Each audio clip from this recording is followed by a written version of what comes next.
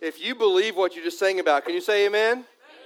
Amen. We are glad to hear this. You can have a seat this morning. We are so glad that you're here. A couple of things before we jump right into it. First of all, I want to say on behalf of my family, when Sonia was in the hospital and all that, the calls, the messages, as well as the food, most importantly the food, we are very grateful for. Thank you. We know we are loved, and we are very grateful for that. We really appreciate you.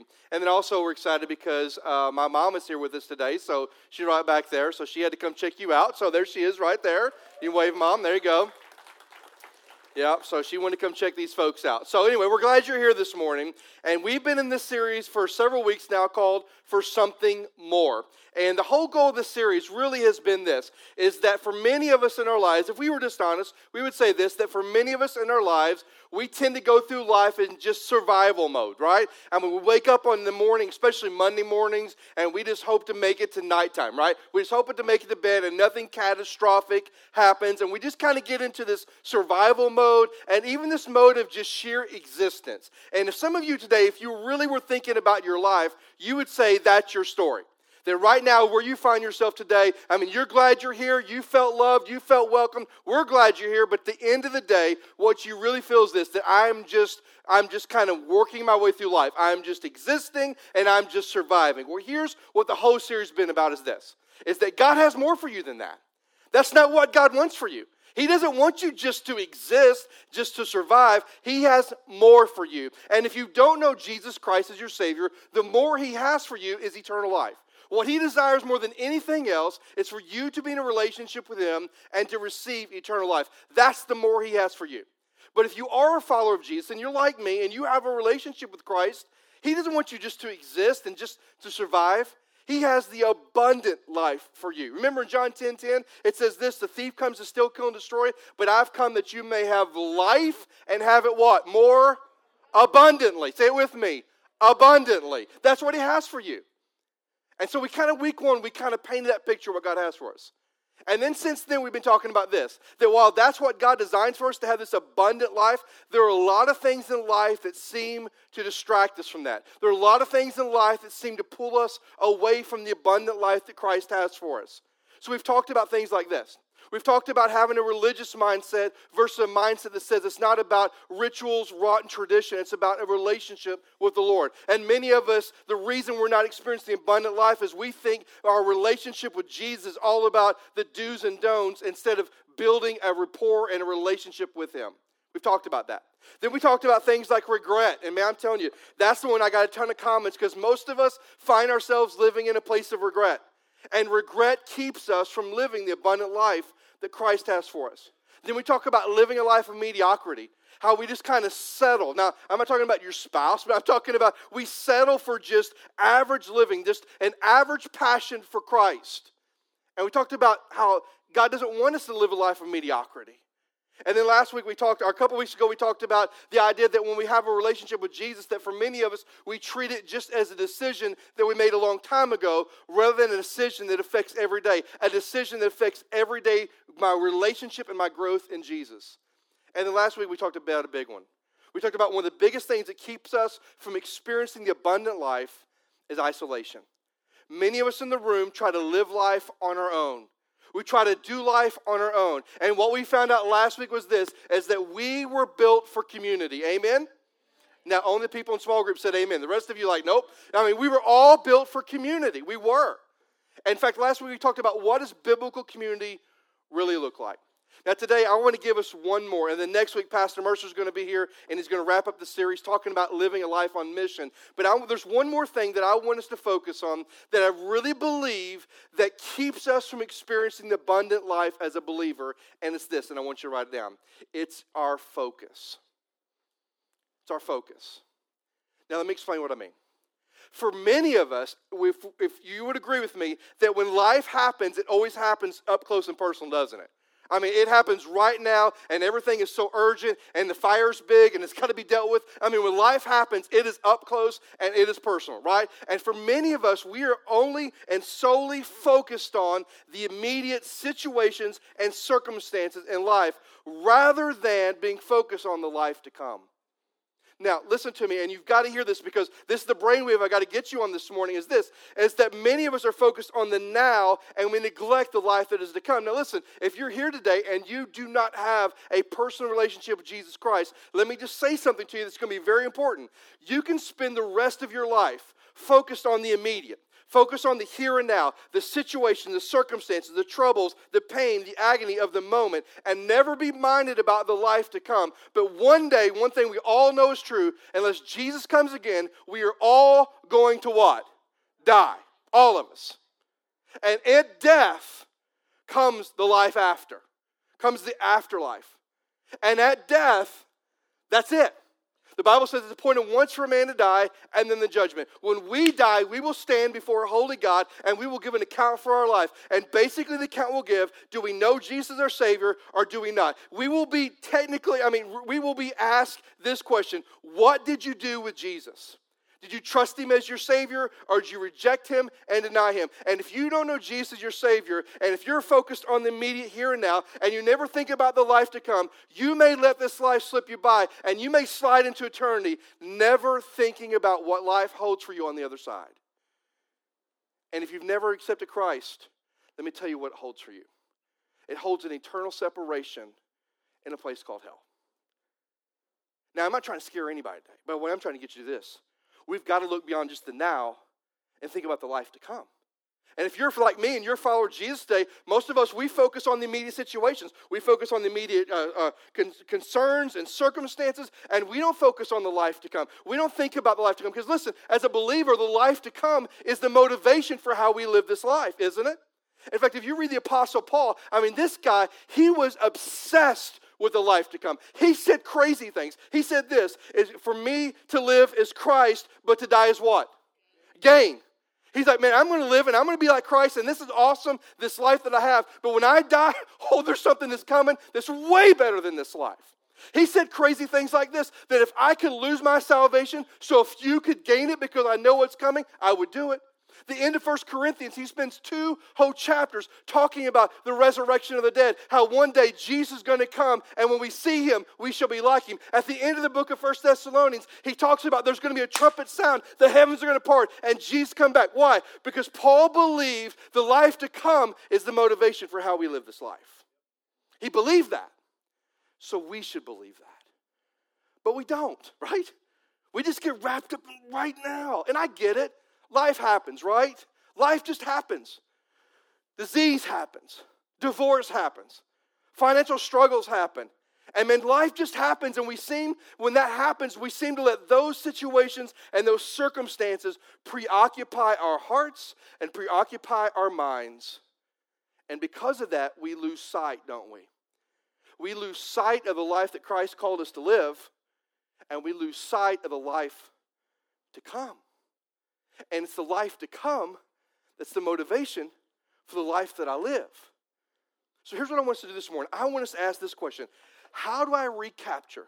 How do I recapture my focus? If I've lost my focus, if I've gotten so driven by the circumstances, situations of life, and neglected the life to come, and letting that be my motivation, how do I regain my focus? How do I let the life to come motivate me in the life that I'm living? So if you have your Bibles, I want you to look with me in Colossians chapter 3. You can turn to the very end of your Bible and start working backwards, or you can use the table of contents. But in Colossians chapter 3 is where I'm going to be this morning. Colossians chapter 3, I'm going to begin reading in verse 1. And I'm going to ask you to stand with me in honor of reading God's Word. It says this. Paul writes this to the church of Colossae. He says, "If then you have been raised with Christ, seek the things that are above, where Christ is seated at the right hand of God. Set your minds on things above, not on things of the earth, for you have died, and your life is hidden in Christ, with Christ in God. When Christ, who is your life, appears, then you also appear with Him in glory." Let's pray. God, I love you. I thank you for this verse. May you help us unpack it today. And as we look at the life to come, may it motivate us to how we live this life. We love you, Lord. In your name we pray. Amen. You may be seated. Now, listen, there's three things here that I want you to see with me this morning. That when we think about how does the life to come motivate me in how I live this life, I think there's really three things Paul points out. The first one is this, is that we need to focus on our position in Christ. We need to focus on our position in Christ. Now, I've got to do a little bit of explaining with that one. Because before we get there, what Paul says out of the gate here, he says, if you have been raised with Christ. Now, that word if, we all know this, that word if is a conditional word, right? Like your kids. If you do your homework, you get this. If you don't do your homework, the paddle, right? Or whatever you do, timeout, whatever you do, right? I mean, there's a conditional phrase. In this particular spot in the Greek language, this word if is not a conditional if, it is an assertive if. In fact, the translation should be, since you've been raised with Christ. In fact, many of your translations may say that. Since you've been raised with Christ. So who's Paul talking to? He's talking to believers in the church of Colossae, people there that are following Jesus. Meaning, people that were there in this church, this Colossian church, who have realized that they were dead in their sins. In fact, he reminds them in chapter 2, don't look there, but he's in the first 2 chapters is all about doctrine. Look what Paul says. He says, and you were dead in your trespasses and the uncircumcision of your heart. God made you alive together with Christ. I mean, he's reminding them of their story. He's reminding this church of Colossae that there was a point where you totally were rebellious toward God. There was a point where you were far from God, but you recognized you were a sinner and you recognized your need for a Savior and you died to yourself and you gave your life to Christ. And so you have been raised with Jesus, is what he's saying here. That's who he's talking to. But I want you to get the overarching idea about their position in Christ, because in these 4 verses, he tells them their position. And it's this, you write this down. They are united with Christ. They are united with Christ. Now look at some of the phrases he uses. Verse 1, he says this, you've been raised with Christ.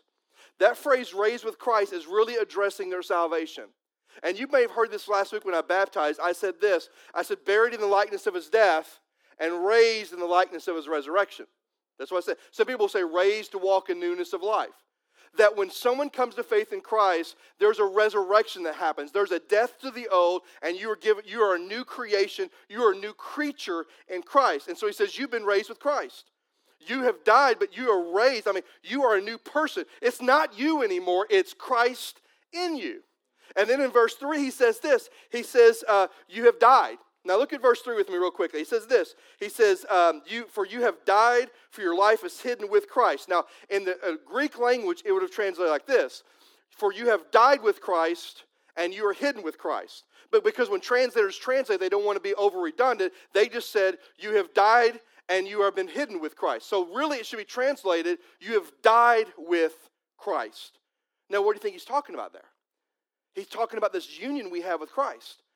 That there's a point when we understood our sin nature and we died to self. There was a death. Just like Jesus died physically, something died in us spiritually. We died to the old sinful self.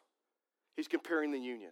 And then he says you are hidden with Christ in God. He's talking about security. I mean, God the Father always had Jesus the Son in his hands, right? Come on, are you with me? Say, I got you. I mean, was he ever out of the scope of the hands of the Father? No. And he says, you have died, and you've been raised, and you're securely planted in the hands of the Father, just like Jesus himself. One of my favorite verses in John 10:28, Jesus says that when you've received eternal life, that you're in the Father's hand, and no one can pluck you out. For some of you today that are wrestling with eternal security, you need to chew on that verse a whole lot. Because you know what the word no one means? I know you're saying it means no one. It literally means, in the original language, it means no one, nobody, no thing. Nothing. Nothing, nothing, nothing. If you are trusting Jesus and you've trusted Jesus, you're in the palm of the Father's hands and nothing can take you out. Nothing can take you out. And he's saying, listen, you are secure with Christ in God as the church of Colossae. And then he says this in verse 4. Verse 4, he says this. He says, Christ who is your life. Meaning he is your Lord and he is your Savior. Now I want you to think about this just for a minute. He's talking to them about their position in Christ. And what he's saying is, you're united with him. Just as Jesus died, you died. Just as Jesus raised from the dead, you've been raised. Just as Jesus secured in the hands of the Father, you are secure. Jesus is your life. You've been united with Christ. Now listen to me. That idea of being united is a marital term, isn't it? It's really a term used in marriage. In fact, Genesis 2:24 says this, for this reason a man will leave his father and his mother and go unite with his wife, and the two shall become what? One. It's this idea of union that happens. Listen, when you trusted Jesus as your Savior, he's saying, listen, Church of Colossae, when you trusted Jesus as your Savior, you have a union with Christ. You are one in Christ. You are one with Christ. There is a relationship there that is absolutely unexplainable. It's like a marriage relationship. And the reason we need to know that is because Scripture says that the church, the believers, are the bride of Christ. We belong to Him. When we trusted Him, we are one with Him. And He wants this early church to remember that they are not to forget their position in Christ. And I'm just telling you, and I know this is a tough topic to think about, but for us as believers, we can't forget that. That if we're really going to let the life that's to come motivate the life we live, we need to be reminded of our position in Christ. That if you've truly trusted Him as your Lord and Savior, you're united with Him. You are one with Him. The life you live is not your life. My favorite verse, Nancy, I talked about this last week, Galatians 2:20, for I have been crucified what? With Christ. Nevertheless I live, yet not I, but Christ that lives in me. This isn't my life. It's Christ living in me. Now listen, if that is your story today and you know that you've been united with Christ, this position matters. You know, in fact, how many of you served in the military? Let me see how many served in the military. Man, thank you guys for your service. Awesome. Somebody tell me a branch you served in. Ronnie, tell me the branch you served in.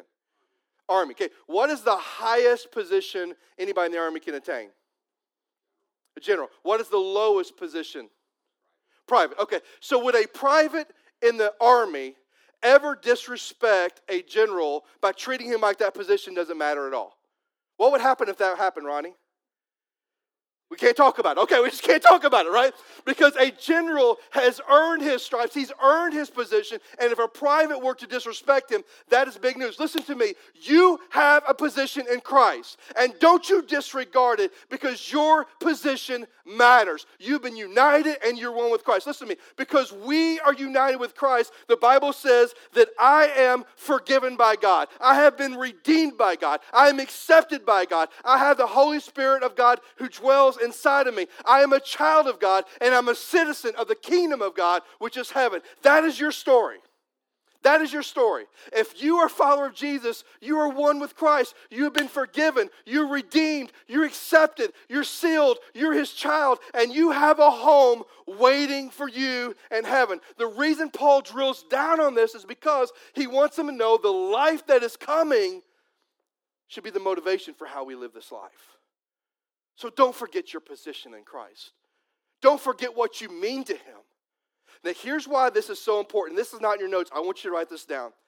It's because of this. Our position reminds us of our purpose. Our position in Christ, that I am united with Christ, I am a child of God, and I'm a citizen of heaven, reminds me of my purpose. And my purpose is to share that message with the world that I live in. Amen? See, where you work is not your mission in life. That is your platform.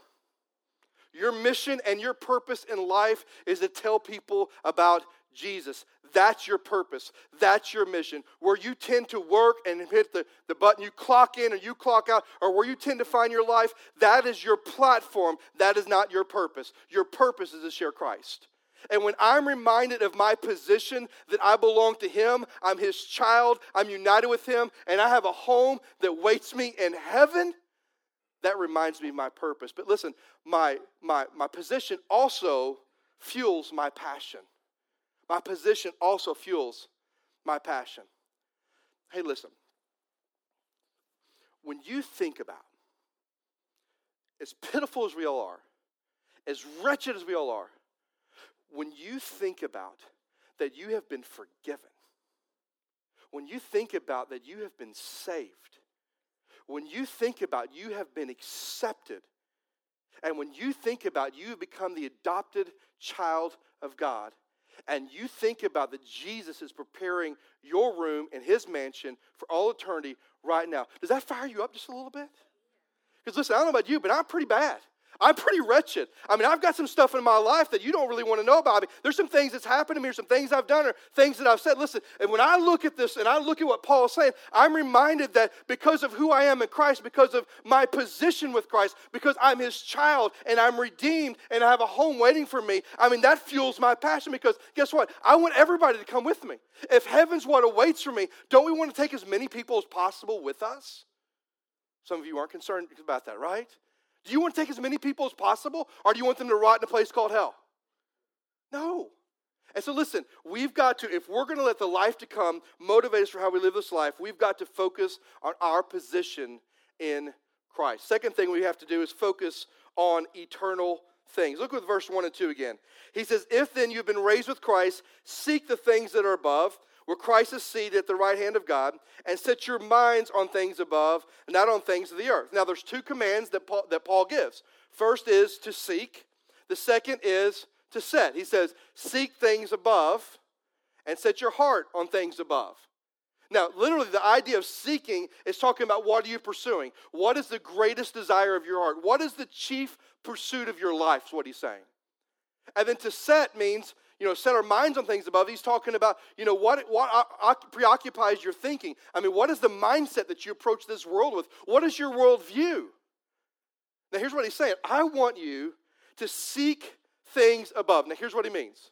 I want you, above everything else, to pursue becoming more like Jesus. So when I first read this, I thought, when talking about seeking things above, is he talking about like seeking the throne of heaven? No. Talking about seeking out like the angels of heaven? No. I mean, the saints of heaven? No. What's he talking about? What's the most important thing in heaven? Come on. What's the most important thing in heaven? God is. Through the person of who? Jesus. I mean, when we get to heaven, what is the beautiful thing about heaven is that we will spend all of eternity in the presence of our Savior. Amen? That's it. And so for us, we've got to focus on eternal things. And listen, I want you to seek things above. I want the chief pursuit of your life to become more like Christ. I want your life to reflect the tenderness of Christ. I want your life to reflect the kindness of Christ. I want your life to reflect the forgiveness of Christ. I want your life to reflect the love of Christ.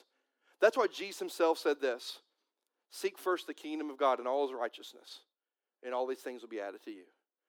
He says, I want the chief pursuit of your life to becoming more like Christ. So seek things above. Then he says, I want you to set your mind on things above. You know what he's talking about? He said, I want you to be eternally minded. I want you to focus on eternal things. Jesus said it this way: don't store up for yourself treasures on earth where rust and moth destroy, but store up for yourself treasures where? In heaven.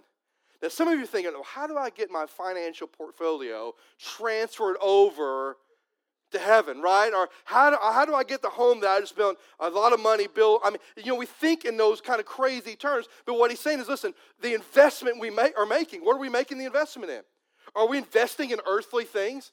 I mean, many of us, if we were really honest, would say we wrestle with the desire to collect stuff, the newest stuff, the best stuff. I mean, how many of you are Apple people in the room that love Apple, okay? Some of you are like slobbered yourself when you saw the new iPhone that's coming out. And you're like, it doesn't matter that it's $1,500. I mean, I'm going to save up and I'm just going to do all this.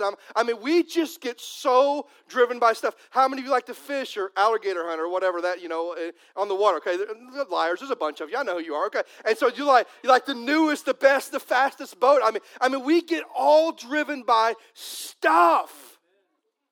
And he says, listen, I want you to be eternally minded. Now, please hear me. There are only two things that last for all eternity. Only two things. Here they are. The Word of God and the souls of men. That's it. And my question is, are you investing in either one? In our lives, are we investing in making this Word part of our life? And are we investing in the souls of other people? Because listen, here's the great news and the tragic news. There's going to come a day for every person, they're going to stand before a king, and they're going to give an account what they did with Jesus. And those who know him, reward. Those who don't, eternal punishment. Do you understand, and do I understand, that this life is nothing but a blip on the radar of eternity? The world that we live in from the beginning of Adam and Eve until when Jesus decides to come back, it is nothing but a blip on the radar of the grand scheme of all eternity. And what are we investing in? Are we spending our time investing in earthly things that are going to rust and moth are going to destroy, that mean nothing? Are we investing in people? Hey, look around. And I did this a couple weeks ago. Look around. What do you see in the room? What do you see in those chairs? What do you see in the other chairs? Empty. Now, they're not as empty as they were a couple weeks ago when I said it, but I can tell you what, when I see, those are people. Those are people that need to be here, that need to hear the gospel of Jesus, need to hear the love of Christ. They're people. Who's going to invest in them? Well, you're the pastor. But I'm called to equip the saints to do the work of the kingdom. That's you now, right? Who's going to go after them? Well, Doug, you just don't know my neighbor. I have a neighbor that I love. He's like awesome, and he was telling me about a neighbor down the road, and his name is Machete Frank. And so I said, why Machete Frank? And he's like, because he got in an argument with the neighbor across the street, and he pulled out a machete. And you may be like, Doug, I can't reach my neighbors because I got some crazy neighbors. I got a Machete Frank in my neighborhood. Listen, Jesus died for them too. And in your own way, you're just as jacked up as they are.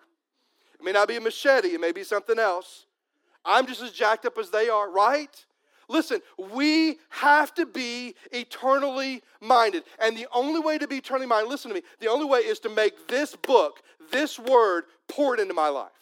The only way to be eternally minded is to reject living and loving the world that we live in. Well, Doug, I shouldn't love the world. That's exactly what I said. 1 John says, anyone who loves the world thinks the world does not have the love of the Father in him. We've got to reject living and loving for this world. And we have to have a strong prayer life. We've got to have moments where we get on our knees before a holy God and ask for wisdom and direction and strength and courage and boldness. And we have to be, listen, write this down. We have to be intentional. You're not going to invest in other people accidentally. It doesn't just happen. I don't believe in accidental occurrences. I believe in divine appointments. And I'm just telling you, you have to be intentional. We have to be intentional to invest in people. If we are going to use the life to come to motivate this life, we have to focus on our position in Christ, but we also have to focus on eternal things. One more thing I want you to notice. Look with me in verse 4. It says this, when Christ, who is your life, now pause there. What is Paul saying? My life is wrapped up in Jesus. Now think about that. He's not part of my life.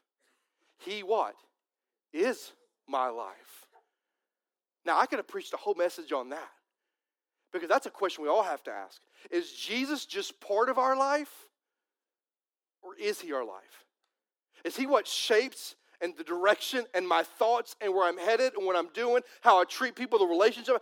Is he, everything I do, does it generate it from, who Jesus is and what he means to me, or is he just a part of my life? Is he in the room, the church-going room, where I go to church, I pick up a little Jesus with me and take him with me to church, and, Jesus is with me, I praise Jesus, how great thou art, and we walk out and we put him back in the room. That's Jesus being part of your life. I'm saying is he your life? Is he your life? Totally. And so here's what Paul says. He says, when Christ, who is your life, appears, then you also will appear with him in glory. In other words, we need to focus on our future. Focus on our future. He says, listen, there should be an anticipation of the one who is coming. There should be an anticipation of what awaits us. Have you ever sat down and thought about heaven? Have you? I know that for some worship leaders, and Patrick may feel this way or he may not, but I know for some worship leaders, one of the songs that people have become increasingly grown weary of is a song, I Can Only Imagine. You talk to people that have heard it a long time, they're like, my gosh, I've heard that song so many times. But I'm going to tell you, that was my dad's favorite song.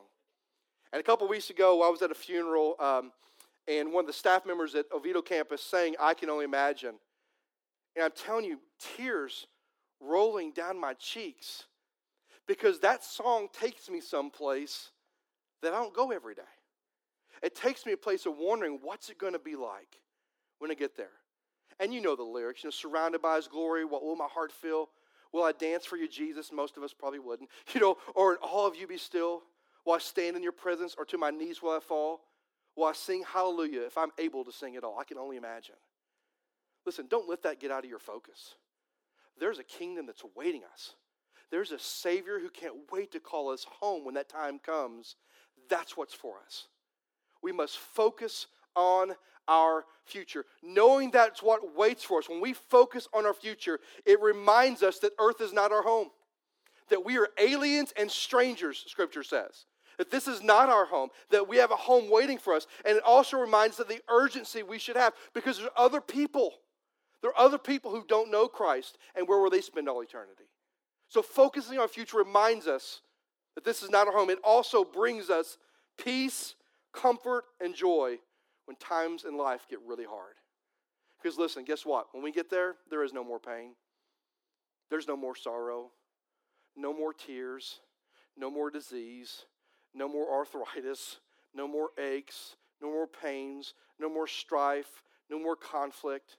None of that's there. Right? And so when I think about the future, even in the times of trouble here, it brings me peace. It brings me hope. And it brings me encouragement. Now here's what I believe to be true today. I believe some of us, if we were honest, would say, hey, I've simply lost my focus. I am so driven by the world today, the events, situations, circumstances today. I'm driven and my focus and my attention is just on the current moment. I'm not minded that way. I'm not minded about the life to come. And I just want to challenge you this morning with this. That if we're going to let the life to come motivate us how we live this life, we've got to focus on these things. We've got to focus on our position. We've got to focus on the fact that we are the child of the Most High God and we have a kingdom that waits us. And we are united with Him. And that should drive our purpose and that should drive our passion. And we must focus on eternal things. We need to start investing in people, start investing in their souls and investing Jesus into them. And we need to focus on our future because that's the carrot at the end of the stick. That's why Paul says, forgetting what is behind, I press on to win the prize. What is the prize for us? What is the prize for us? What is the prize for us? What is the prize for us? Eternal life in heaven, right? So I have 3 questions today I want you to think about. Number 1, do you know your position in Christ? Do you really know that today, beyond a shadow of a doubt, if Jesus were to call you home right now, that you would spend eternity with Him forever? Do you know your position? Do you know that you have been forgiven and you're accepted and you are loved and you've trusted Him as your Savior? Do you know you've been united with Him? If not, in a moment when we sing, don't let today slide by. Don't leave here not knowing. But if you do know, here's a question for you. Have you lost your focus? Are you so focused on the world and earthly things that you aren't focused on eternal things anymore? Are you letting the future that awaits us motivate you to live this life? See, if you're a follower of Jesus, listen to me. If you're a follower of Christ, life is but a vapor. And if you would say today, Doug, I have lost my focus. I've been focused on this life and not focused on what God wants me to focus on. Here's one word I want you to do today, and it's the word repent. I want you to confess it to the Lord.